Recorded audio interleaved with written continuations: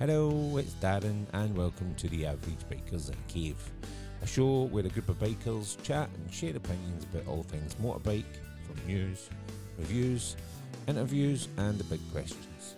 If you like what you hear, then be sure and subscribe, tell your friends and leave us a review. Today's episode is not a full episode, it's a little addition, episode 3.5 if you will. In case you haven't noticed, and why would you? I am the only person in the cave today. I'm on my lonesome.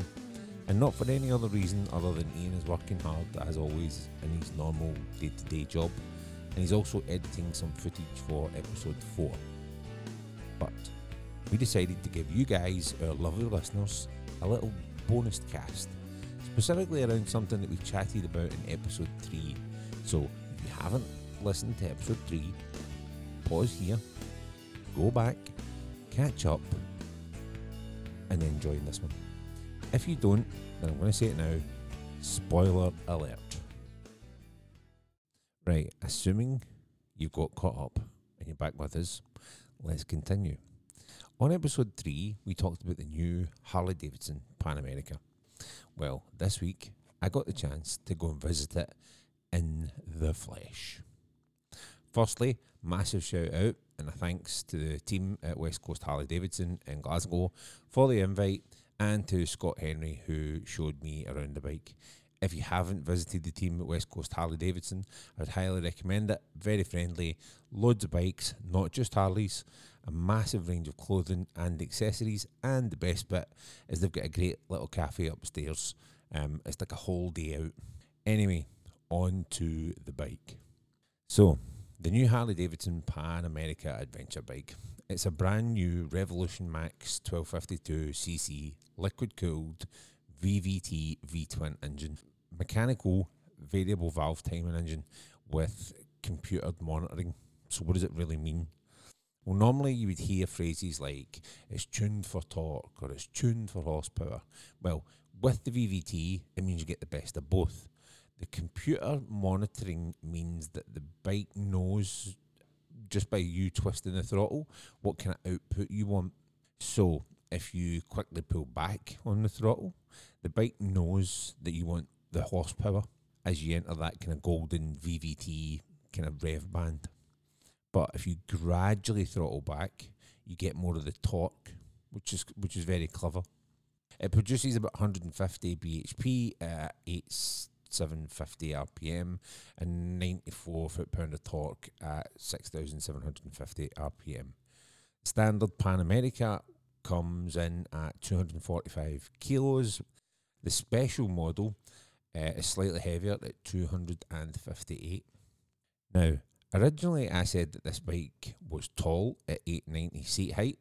However, for the extra £600, you could opt for the ARH, or the adaptive ride height, which allows the bike to automatically lower by up to around 50mm when you come to a stop, either at lights or the coffee shop. Then, as you ride off, the bike raises back up again to the kind of normal standard height. Now, I've also learned, while on the bike, I was literally sat on the bike, that the seat actually has two separate seat heights. It has normal and low, bit like you get on the BMWs, because I know mine has it. When the seat is in its low position and ARH is engaged, the actual seat height is closer to 800mm, which is low for an adventure bike, albeit when the ARH kicks in, you go back up to about 850, but 800mm in its lowest position means that that's actually quite achievable for even the smallest of riders. The model I sat on earlier this week was set up in that way, and I was flat-footed on the ground, and I'm 6 foot, albeit with short legs. I think I'm only maybe a 31-inch leg, but my feet were flat on the ground.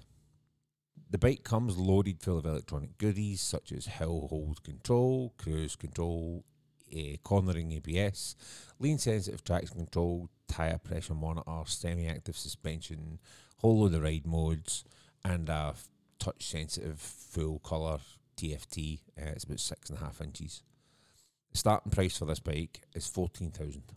Yep, 14k, 14000. Although To get the semi-active suspension, the tyre monitor, adaptive headlight, and a few other kind of bits and bobs, you really want to go for the special model. But even at that, it only comes in at £15,500. £15,500 is nothing on the grand scheme of adventure bikes. Let's talk aesthetics.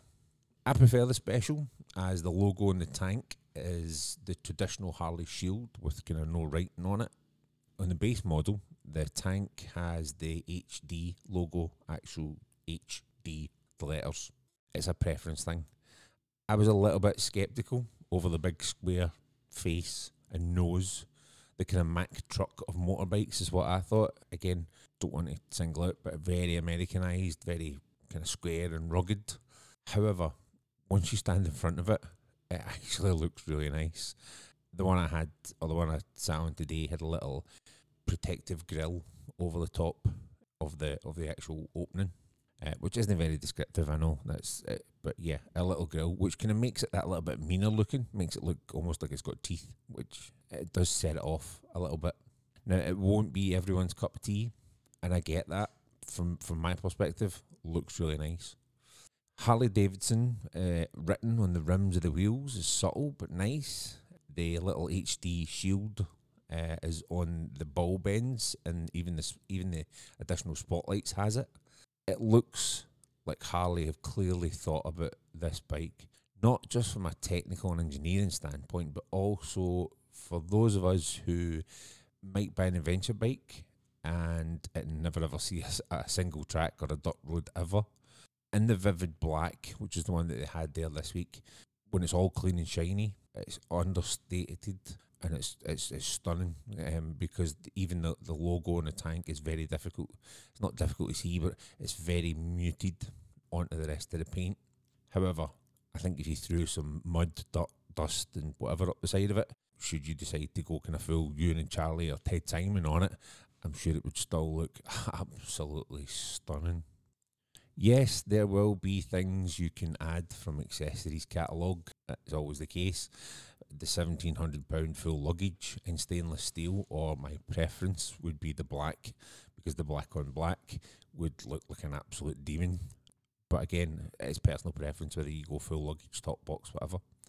A full Harley Davidson adventure riding suit, gloves, spotlights, there's loads of things that you could probably add onto that bike, but that I suppose is the same with any adventure bike. You could go and spec it up to 20 odd grand if you really, really wanted to, if you include helmets and all sorts. So for me, this week has only fueled my excitement, and I've already expressed my interest in getting a little cheeky test ride and seeing how it actually handles and how that new Revolution Max engine performs. As it stands, from me, it's a thumbs up. It's a well done, Harley. First attempt at a proper modern adventure bike. Not bad. Not bad at all. One final thought I had as I stood looking at the bike is all those, and I was one, a Hog chapter member. I'm not sure how riding that with your leather cut on would look.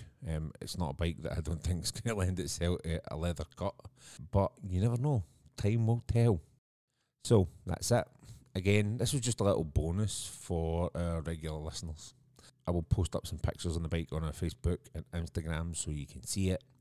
West Coast, Harley Davidson in Glasgow will have their demo on sometime in May, which I'll keep you posted on.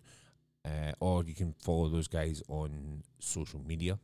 If your local dealer has one, then I would urge you to get in and have a look at it for yourselves and let us know what your thoughts are on it. Episode 4 is in the pipeline, and hopefully it will be with you guys soon, and I promise normal service will be resumed.